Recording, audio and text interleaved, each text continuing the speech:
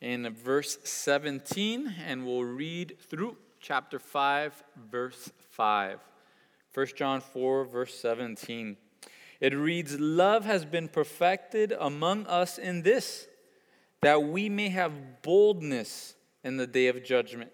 Because as He is, so are we in this world. There is no fear in love, but perfect love casts out fear, because fear involves torment. But he who fears has not been made perfect in love.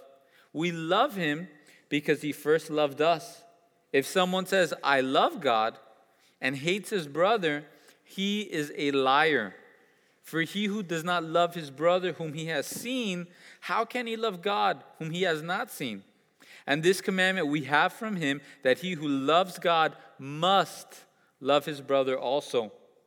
Whoever believes that Jesus is the Christ is born of God, and everyone who loves Him who begot also loves Him who is begotten of Him. By this we know that we love the children of God, when we love God and keep His commandments. For this is the love of God, that we keep His commandments. And His commandments are not burdensome. For whatever is born of God overcomes the world. And this is the victory that has overcome the world, our faith. Who is he who overcomes the world? But he who believes that Jesus is the Son of God." Let's pray. Lord, we thank You so much for Your word, Lord. And again, Lord, we thank You for the reminder that Your word, it's alive, Lord. It's sharper than any two-edged sword, God. So we just pray this morning, Lord, that we would want to hear from Your word, Lord. We'd want to hear from You, God. Lord, we believe, but help our unbelief, Lord. And God, we just pray that we'd have the humility, whatever Your word reveals to us about ourselves this morning, Lord, this afternoon, that we would be quick to obey, Lord.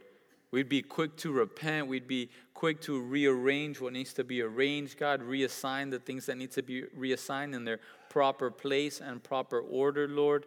God, again, strengthen us for these last days that we're living in, Lord. That we'd be those servants that You find about Your business, God. And Lord, we just pray for our friends, our family, our loved ones, Lord. Lord, rejoicing with those who rejoice, Lord, new marriages, new babies, Lord, new pregnancies, God. We just pray that You be encouraging them and be with them, Lord. And God, we pray for those going through difficult seasons, Lord. Those who are dealing with struggles in their marriage, Lord, or struggles in their health, God. Unmet expectations with health or work or other people they trusted in, God. We just pray this morning, Lord. We intercede for them, God. Again, cry out for my friend, Lord, his baby in the ICU, Lord. Pray that You'd be with them, Lord, that You would be healing that little one, God. And Lord, again, may You just be with us, fill us with Your Holy Spirit this morning, God. And all the churches, Lord, all across the world this Sunday morning, gathering together to hear from You, God. So we just love You. We thank You, Jesus. In Your precious name we pray. Amen. Amen. As we've gone through 1 John, we've seen this common theme, right? These three things about our love for God, our love for one another, and our obedience to God's commands. And you see it one after the other. Wash, rinse, and repeat. If we have a true love for God, we're going to obey His commandments, and we're going to love one another. We can only love one another if we love God. The way we love one another, it's by obeying God and obeying His commands. And we see those three things over and over and over again. And for some of us, right, some of us were very much punch list oriented, right? Someone tells us you need these things before you can move on to the next thing. And we just cross out that list and we're ready for what's next. But that can creep into our relationship with God where we think, okay, Zach, you're telling me I have to love God's people, that means I'm a Christian, so I'm going to start loving God's people so I can earn my salvation. Or I'm going to start obeying God's word more so I can earn my salvation. And we always have to be reminded in the simplicity of the good news of Jesus Christ. What's the simplicity of it? It's by faith alone and by grace alone in Christ alone. That's the only way we're saved. It is only by faith. It's only by faith and trust in Jesus Christ and what the Bible says about Him. It's only by grace. We have never deserved it, nor will we ever deserve it. It's only by His grace, His kindness, and mercy, and it's in Jesus Christ and Him alone There's nothing else that leads us to salvation. There's nothing else that frees us from hell for all of eternity except for the blood of Jesus Christ and a relationship with him. And we have to be careful more and more. Every day that I'm living is new doctrines, new ideas, new $10 books out there that are trying to add on to the simplicity of the gospel. And even here in these first two verses, John once again gives us the simplicity of the good news.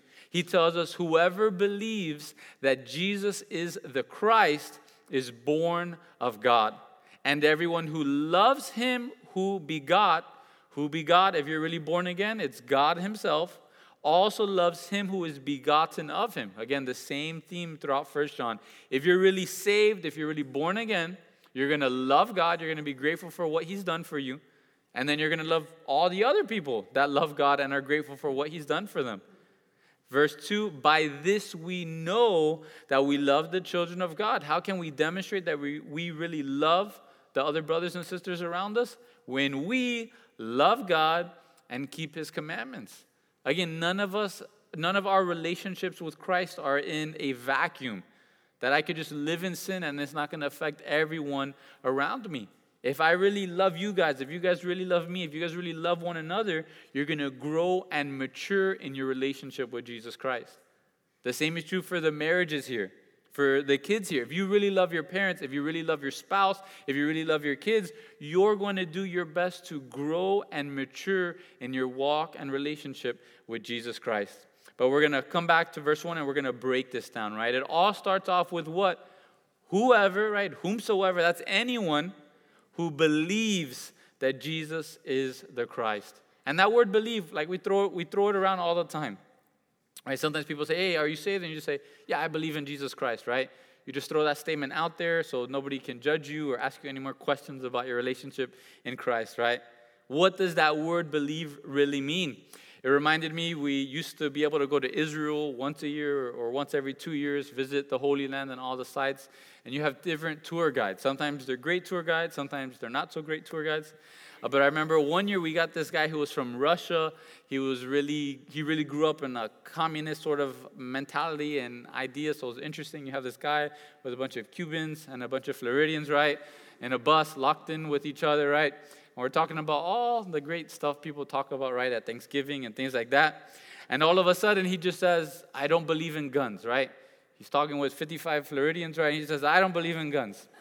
And all of a sudden, one of the guys in the back, like, slowly raises his hand and he goes, do you not believe that they exist?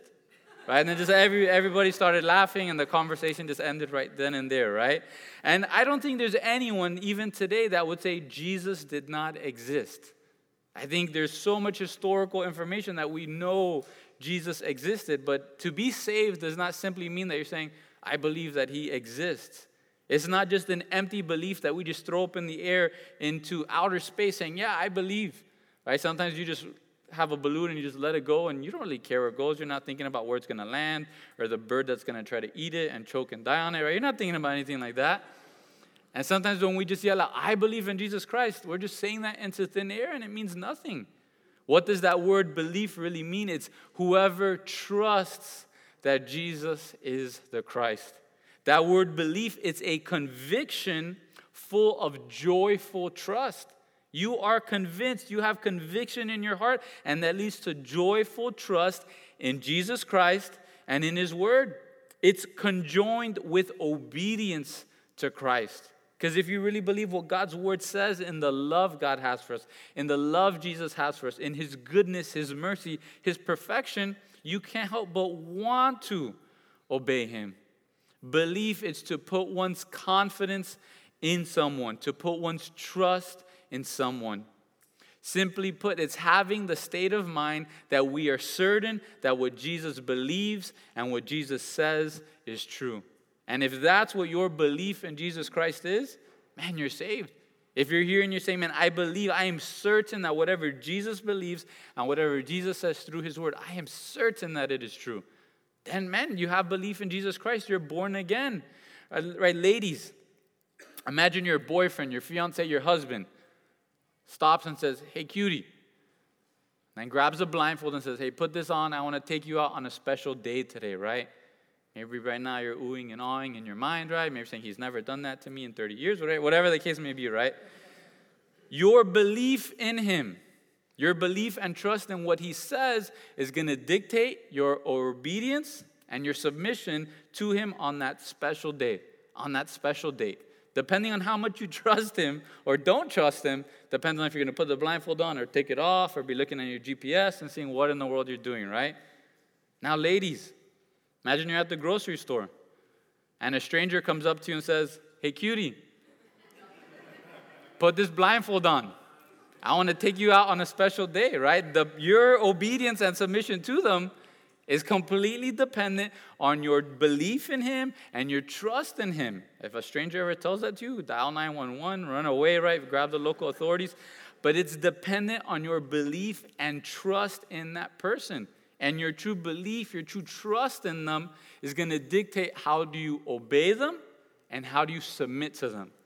That's what it's all linked to. Many people, they say that they believe in Jesus Christ. You could just write down James chapter 2, verse 19 and 20. James says, you believe that there's one God. You do well. Even the demons believe and tremble. But do you want to know, O foolish man, that faith without works is dead? Again, James is saying, hey, you have good theology. You believe Jesus is real. You believe in God. You believe there's one God. You do great. Even the demons believe that. But if you're not obedient to him, if your life does not show submission to God's word, you're no different, and your belief is no different than what the demons believe about Jesus Christ, about what the demons believe in God. Again, our obedience and submission to Jesus Christ and to what the Bible asks of us is a demonstration of our true belief in him. Can't just say, yeah, I believe in Jesus Christ. No, there needs to be works attached to that belief. And then now, what are we believing in? The term that John puts here in verse 1 is that he is the Christ. Believing he's the Christ, that's his title. Again, that's not his last name. The word Christ in the Greek is literally the anointed one, the Savior of the world. It's saying that we believe that Jesus, he's the Messiah, he's the Son of God. He is the only way to heaven. And again, if we really believe this, our choices and our actions in life are going to demonstrate who we truly believe in, who we really trust in. Again, and notice here, John did not say, believe that Jesus is a Christ. Jesus is one of the Messiahs. Jesus is one of our Saviors. No, he says, believes that Jesus is the Christ. Jesus is the only way to heaven. There's no other religion. There's no other way which man can be saved. It's through Christ and Christ alone. All right, then John continues, and he tells us everyone who loves him, who begot, right? We're going to love God if we're really born again, and then we're going to love those around us. We're going to love him and then love those around us, and we love those around us. We love him when we're obedient to his word.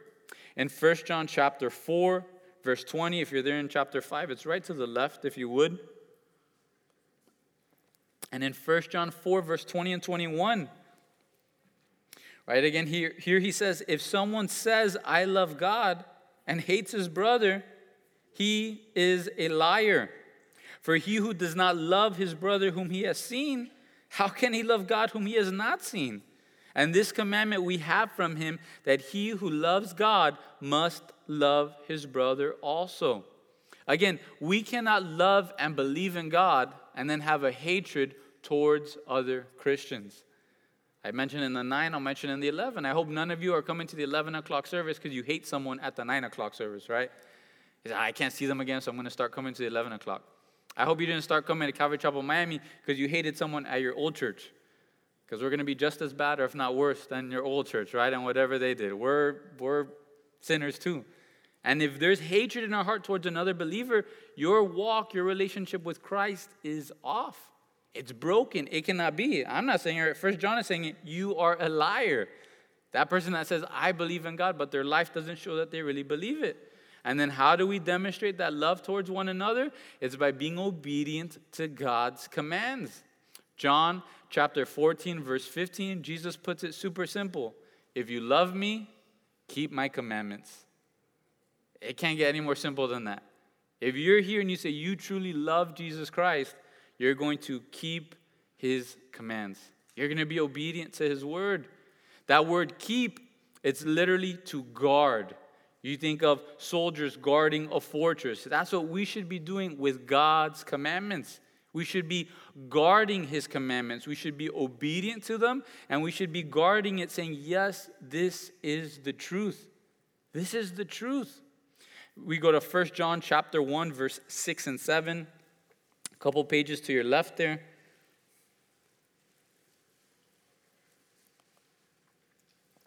1 John 1, verse 6 and 7, it tells us, if we say that we have fellowship with him and walk in darkness, again, John puts it simple here once again, we lie and do not practice the truth.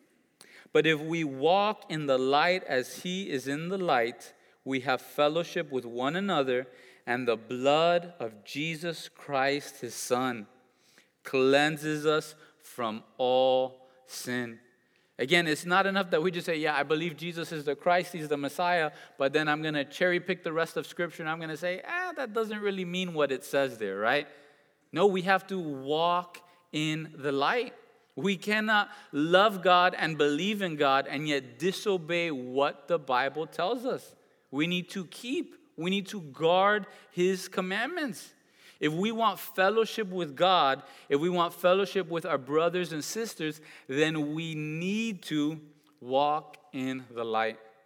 Right? We have to be so careful of this. Sometimes we want to cherry pick. Yeah, I don't want to go to hell for all of eternity. So I'm going to take that Jesus, he's the Christ, he's the Messiah, he's the only way to heaven. I'm going to take that, I'm going to own that. But come on, Zach, come on, Bible. It's 2021. That whole idea on gender, that's old news, right? Don't you know where we're at today? That whole idea on marriage, don't you know where we're at today? That whole idea on parenting and family and the world around us, don't you know where we're at today? No, we need to walk in the light. We need to be obedient to God's word. We can't just cherry pick and say, yeah, I want the insurance, but I don't want any of the obedience. It doesn't work that way. Our love and belief for God is demonstrated in our actions. It's not demonstrated in our emotions. It's not demonstrated how we act on Sunday morning. It's demonstrated in our actions because actions express our priorities. Is being obedient to God anywhere in your list of priorities? Or is that like all the way in the back, right? You don't even care about that. All you care about is that you're saved and you just tell others, man, I believe in God. I believe in God, right? I have belief in God. And throughout 1 John, we've seen how we need to love one another, love one another, love one another, love one another. We need to love God. And a lot of us, the first couple of Sundays, we were super convicted because maybe we had a loved one, a family member, a friend, another believer said, if you really love me, you wouldn't do X, Y, or Z. But that's why we need to get our definition of love from God's word. What's the world's definition of love? You have to do everything I say. You have to agree with everything I agree with. And you have to champion everything that I agree with. And if you don't do that, you hate me, right? That's this world's definition of love. But that's not what God's definition of love is. James Montgomery Boyce, he says, Christians frequently attempt to turn love for God into a mushy, emotional experience. But John does not allow this in his epistle. Over and over again, he says, if you do this and you say this, you're a liar. If you do this and you say this, you're a liar. It's just very simple, very simply put. Verse 3, for this is the love of God, that we keep his commandments. And his commandments are not burdensome. Right? Has anyone ever accused God or accused the Bible of being too much to bear? It's just too hard to be obedient to. This is just too heavy. You're disobeying God because God's word here says that if we really have the love of God, we're going to keep his commandments, and his commandments are not burdensome. They're not grievous. They're not too much to bear. No one is brought under the weight of God's commands and just laying there on the floor helpless and immovable because it's just too much to bear. Again, God gives us these commandments because he loves us. That's why God gives us these commandments. He genuinely loves us. Just as a parent that truly loves their child gives them commandments. Why do I tell them, hey, you got to look both ways before you cross the street? You have to hold my hand before you cross the street? Because I love them. That's why I tell them that, right? And many of the parents here, you've been there, right? When you tell your kids, you can't eat eggs, breakfast, lunch, and dinner. You just can't. It's not because you hate them. It's not because you're tired of making eggs. It's because you just can't eat that, breakfast, lunch, and dinner. Or you tell them, you can't eat chocolate, breakfast, lunch, and dinner. You just can't do that, right? Or sometimes you have to tell them, you can't eat rocks. You just can't eat rocks. You got to take that out of your mouth. Right? This is all my personal experience with my kids. I'm telling you this, right? Hey, you need to go to sleep. Why? Because you're going to wake up tomorrow, you're going to be crazy cranky, and you're going to have a terrible day. You need to go to sleep. Sometimes I tell them, you can't run full speed with a blanket over your head. You just can't, right? As funny as it be to see you just run right into the wall and fall down. You just can't. You just can't do that. It's not good for you. And so often God gives us commandments because he loves us, and yet we turn around and we say, God, this is too much to bear. This is too difficult. This is too hard. John would say, man, is the love of God really in you? Do you really know how much God loves you, and do you have a love back to him? D.L. Moody, he says, every Bible should be bound with shoe leather. Each of our Bibles should be bound with us doing and walking in the truths of God's word. It's not enough to just have it as head knowledge. It's not just enough to have it on Who Wants to Be a Millionaire and someone can call you about their Bible question. We need to walk in these truths. We need to be obedient to these truths. Let's turn to Matthew chapter 11. Matthew chapter 11, verse 30. And again, we should be reminded, Satan, right, the devil, one of his nicknames is the father of lies. And so often when God gives us a command, when we're given a biblical truth of how our morals should be, how our family should be, the roles we should take as husband and wife or parents and children, we think, oh, this is too burdensome, this is too difficult, this is too hard, right? They're just trying to keep you back from all the fun that you want to have. God, he's just a fun vampire up there. He's just trying to suck the fun out of everything in life, right? Woe is me. We should be reminded, Matthew chapter 11, verse 28. Jesus, he says here, come to me, all you who labor and are heavy laden, and I will give you rest. Take my yoke upon you and learn from me, for I am gentle and lowly in heart, and you will find rest for your souls. For my yoke is easy and my burden is light. Again, every time that we're faced with the truth of God's word, we should be reminded of the character of Jesus Christ. He's lowly, he's gentle, he's humble. He's here trying to help us and give us rest for our souls. He's trying to take those burdens off of us and give us a burden that's easier and lighter. Again, that's the way we should approach God's words and God's commandments. Joe Focht says, God doesn't want disobedience, but he also doesn't want reluctant or grudging obedience either. Right? Have you ever seen someone do that? You ask them to do it, and, I guess I'll do that, right? They're just whining and complaining about it the whole time. Right? Nobody likes that. Again, to the parents here, I don't know if you've ever asked your child something simple, right? You woke up early, you made them the chocolate milk, you warmed them the chocolate milk, they lie down on the sofa, right? They drink it, and they just throw it off the side of the sofa, right? And you just simply ask them, hey, can you pick up that bottle and put it in the sink? And they just go limp, right? They just go limp on the floor, and they just start crying. This is too hard. What are you talking about? I can't do that. It's too difficult. So often, that's how we treat the Lord. That's exactly how we treat God. He says, I love you. I sent my only begotten son to die for you, to give you, strength, to give you power over sin, to give you power over temptation, to give you heaven for all of eternity instead of hell. Hey, you got to forgive that brother. Oh, I can't do that, God. It's just too hard. I just can't do that, right? And we just go limp, and we just fall on the floor, right? His commandments towards us, they're not burdensome. And we should have a heart that we love him enough to be obedient to what he asks of us.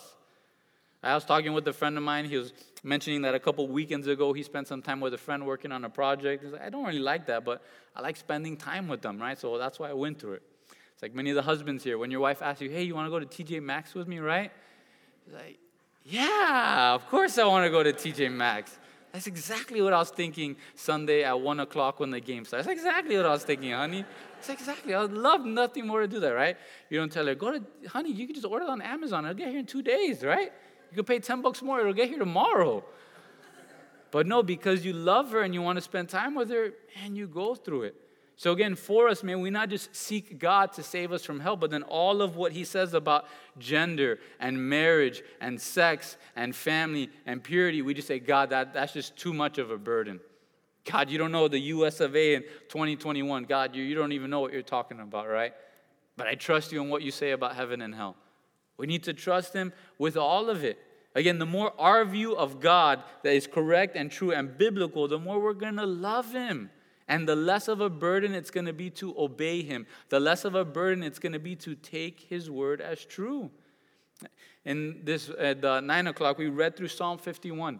And David's in a point in his life where he gets everything he wants, everything he desires. He takes Bathsheba, he sleeps with her, he kills Uriah, he gets away with murder, he gets away with sleeping with her. And yet throughout Psalm 51, you see the pain and agony that he's in for a year. It says he has no joy. He has no hope. He has no fellowship with God. It says he feels like his bones are broken inside of him. And yet we lie to ourselves saying, man, if I could only sin, then I would find pleasure. If I could only sin, then I would actually be happy. We need to be reminded God's word and God himself, he wants to give us that easy and light yoke. He wants to give us fellowship. He wants to give us peace. Satan, he wants to steal and kill and destroy. We need to be mindful of that. Go to verse 4 back in 1 John chapter 5. And here in verse 4 he says, for whatever is born of God overcomes the world. And this is the victory that has overcome the world, our faith. Who is he who overcomes the world? But he who believes that Jesus is the Son of God. Right? He starts off in verse 4, for whatever. The true word there is whoever, whosoever. Anyone that believes, anyone that is truly born of God is able to overcome the world. Again, family, if we are born again, we have power in and through Jesus Christ to overcome this world, to overcome sin, to overcome temptation, to overcome the pressures of the world around us. In John chapter 3, verse 6 and 7, you can just write that down. Jesus, he's talking to Nicodemus, and he tells him, that which is born of flesh is flesh, and that which is born of spirit is spirit. Do not marvel that I said to you, you must be born again. Again, each of us, we have to be born again. We have to become a new creation. The old things are gone, and now the new things have come. And now if we're walking in those new things, we have Christ in us, and we are able to overcome the world. What is the world? It's all that is opposed to keeping the commandments of God. Anything that comes that's trying to keep us from obeying God and obeying his word, in Christ Jesus, we have the power to overcome those things. It's anything that draws us away from God, whether it's this world, our own corrupt flesh, and even Satan himself. God has given us the power to overcome these things. Right? Do we hold true to that? How has our week been, right? Have we truly been overcomers? Or do we feel like we've just been steamrolled this whole last week when it comes to temptation and sin and this world? And what's the key to all of this? The same key that led to our salvation. Faith in Jesus Christ. That's how we grow. That's how we become overcomers. It's trusting in Jesus Christ. Trusting in what his word says. Trusting in him. Then we have the power, the ability to overcome. Again, to believe in him. It's not just speaking words into the air. Charles Spurgeon, he says the word faith or believe does not merely mean to believe, but it's to trust, to confide in, to commit to entrust with, and so forth. The very marrow of the meaning of faith is confidence in and reliance upon. Family, where's your reliance? Where's your confidence? Where has it been this week? Is it in a political party? Is it in a certain congressman or presidential candidate? Is it in a certain number in your 401k? Is it a certain stock, a certain cryptocurrency, right? And that's where your strength is, your reliance is in? Or has it truly been in Jesus Christ? Has it been in his word? Is that where your reliance is on? Jesus, I'm relying on you. I'm trusting in you. I'm leaning into you and in your word. In 1 John 4, verse 4, right to the left, we're reminded why we are able to be overcomers. 1 John 4, verse 4.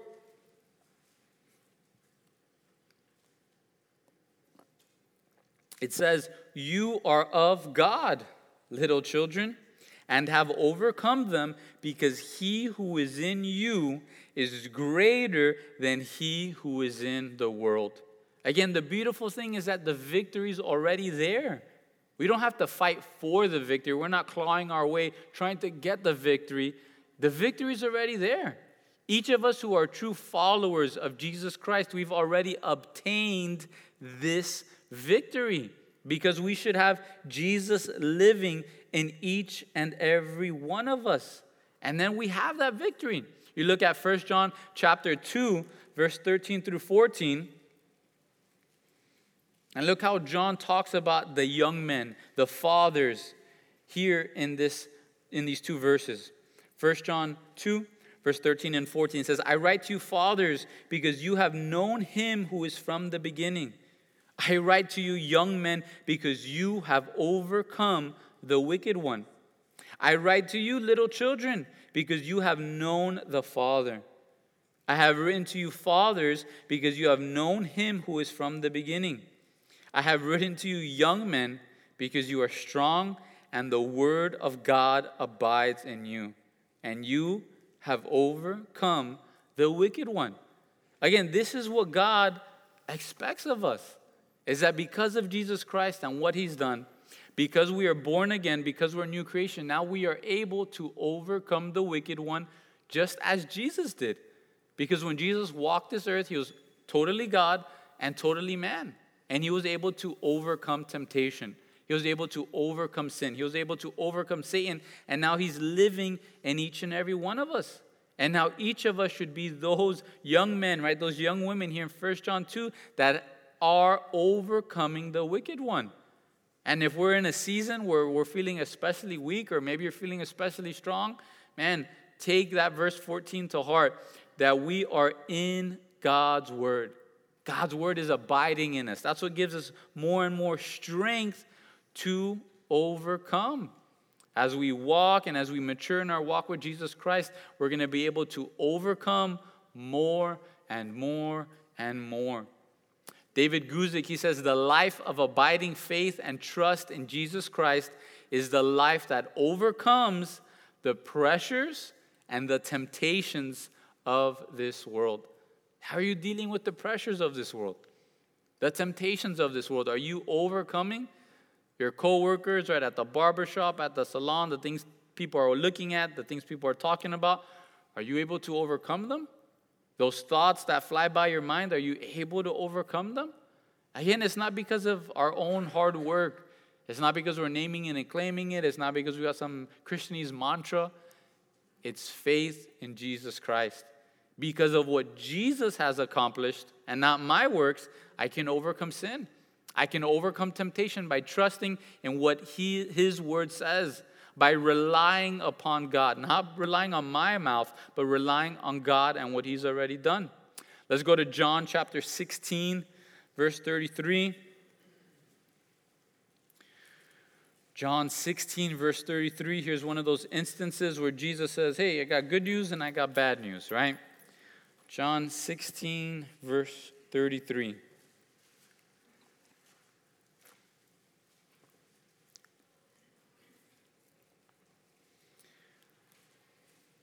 He tells us, these things I have spoken to you, that in me you may have peace. In the world you will have tribulation, but be of good cheer. I have overcome the world. Again, Christ, he's already done it. He's already defeated Satan. He's defeated sin. He's defeated death itself. And now we simply need to just walk in those truths. Jesus has overcome the world, and now he's living in each and every one of us. 2 Corinthians chapter 5, verse 17. Therefore, if anyone is in Christ, he is a new creation. The old things have passed away. Behold, all things have become new. Doesn't matter your surroundings. Doesn't matter your upbringing. Doesn't matter your previous addictions or your previous relationships. The moment you come to Jesus Christ, you're a new creation.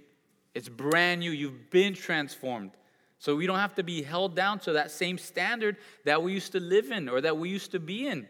Back in 1 John, in chapter 4, he has the same exact thought process in what we are capable of as believers.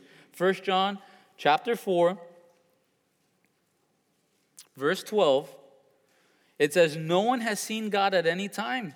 If we love one another, God, he is abiding in us. God is dwelling in us, and his love has been perfected in us. By this we know that we abide in him and he in us, because he has given us of his Spirit. And we have seen and we testify that the Father has sent the Son as Savior of the world. Whoever confesses that Jesus is the Son of God, God abides in him and he in God." Now verse 16, take note, "And we have known and believed the love that God has for us. God is love, and he who abides in love abides in God, and God in him. Love has been perfected among us in this, that we may have boldness in the day of judgment, because as he is, so are we in this world." He's the overcomer. He's the conqueror. And as he is, so are we in this world. We have the power and the ability to overcome the world and the sin around us and the temptation around us. Now, right, people, they tend to take verses out of context. This is not talking about you trying to get that promotion at work and you're saying, "I'm an overcomer," right? It's not you having not been in the gym for 5 years and then you're putting 315 and you're saying, "I could bench press this because greater is he who is in me than he who is in the world." Out of context. That's not what's going on here, right? Not at all. The proper context of sin, temptation, the world, what this world says you have to be like, the mold that the world is trying to squish you into.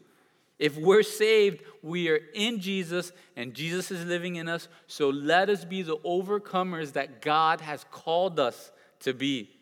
Let us not be trampled or put into the mold of this world or its temptations. We're in a sweet season as a church. There's so many little babies being born every week, every month. And I don't think any mom, any dad is holding the baby and saying, I just can't wait for them to just get trampled by the world, right?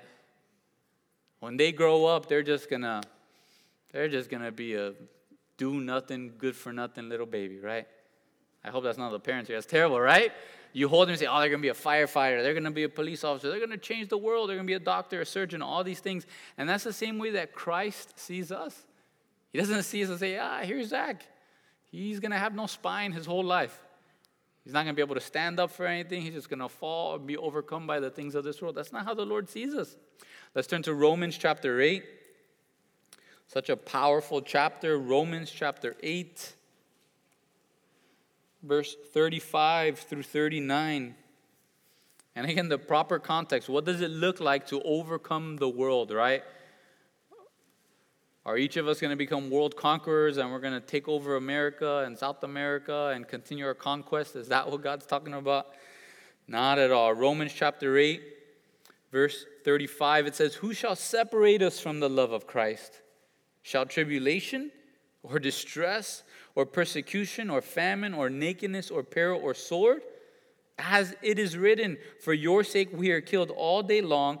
We are accounted as sheep for the slaughter. Yet in all these things we are more than conquerors through him who loved us. For I am persuaded that neither death, nor life, nor angels, nor principalities, nor powers, nor things present, nor things to come, nor height, nor depth, nor any other created thing shall be able to separate us from the love of God which is in Christ Jesus our Lord."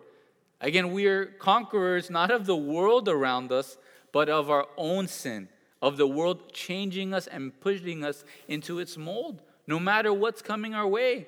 It's not to make excuses for the tribulations we're in, the trials we're in, the situation we're in. We can say no to sin. We can say no to this world. In Matthew chapter 16, verse 18, Jesus, he tells to Peter, he says, on this I will build my church, and the gates of hell shall not prevail against it. We see the church today. Look at the church in Afghanistan, the difficulties they're going through. The church in China, the difficulties they're going through. And yet these are the areas where the church is growing at the fastest rate. It's not here in America. Sadly, it's not here in Miami. Where's the church growing the fastest? It's in the areas where there's the most difficulty. And they're being conquerors. They're being overcomers. They're saying, I don't care what you say. I don't care if you take my life. I'm going to be obedient to Jesus Christ. Psalm 60, verse 12, it says, through God we will do valiantly, for it is He who shall tread down our enemies. Again, all the power, it's in Jesus Christ. It's not in you. It's not in me. It's not in my mantras or my repeating certain things or naming it and claiming it. No, it's in Christ Jesus. Let's turn to 2 Corinthians chapter 2, verse 14.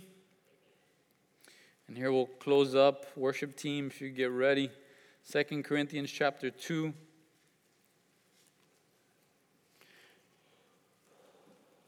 Verse 14.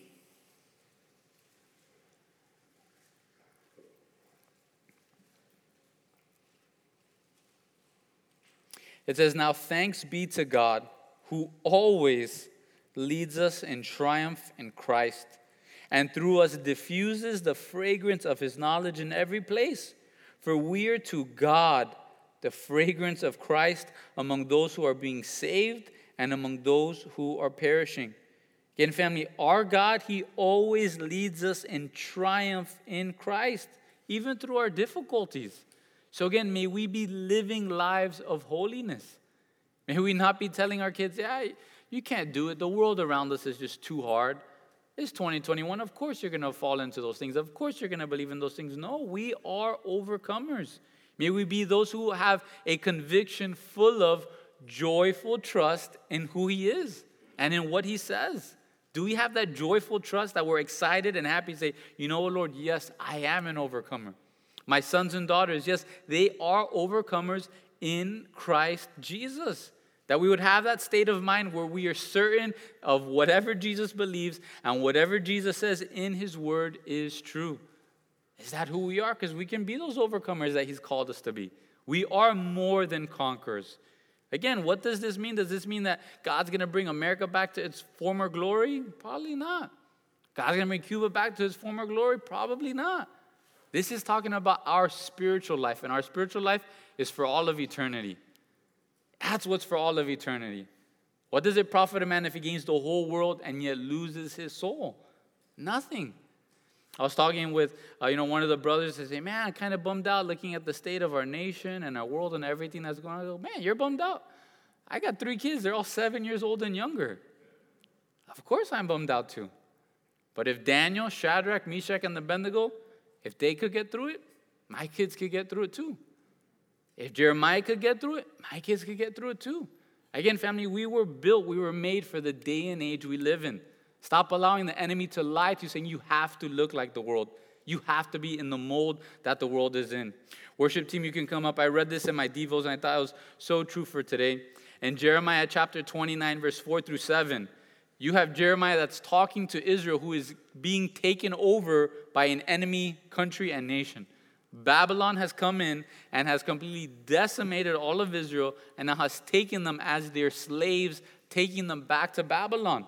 And in Jeremiah 29, verse 4 through 7, it says, thus says the Lord of hosts, the God of Israel, to all who were carried away captive, whom I have caused to be carried away from Jerusalem to Babylon. Build houses and dwell in them. Plant gardens and eat their fruit. Take wives and beget sons and daughters. And take wives for your sons and give your daughters to husbands, so that they may bear sons and daughters, that you may be able to increase there and not diminish. And seek peace of the city where I have caused you to be carried away captive, and pray to the Lord for it. For in its peace you will have peace. I know we're living in sad times. I know we're living in hard times, but it is nothing like Jeremiah and Israel and Babylon. Continue to get married. Continue to have kids. Continue to have your kids to get married and have kids, right? You talk to any of the new grandparents here. They'll tell you that real quick, right? Man, we live in a good time. But may we be overcomers in Christ Jesus.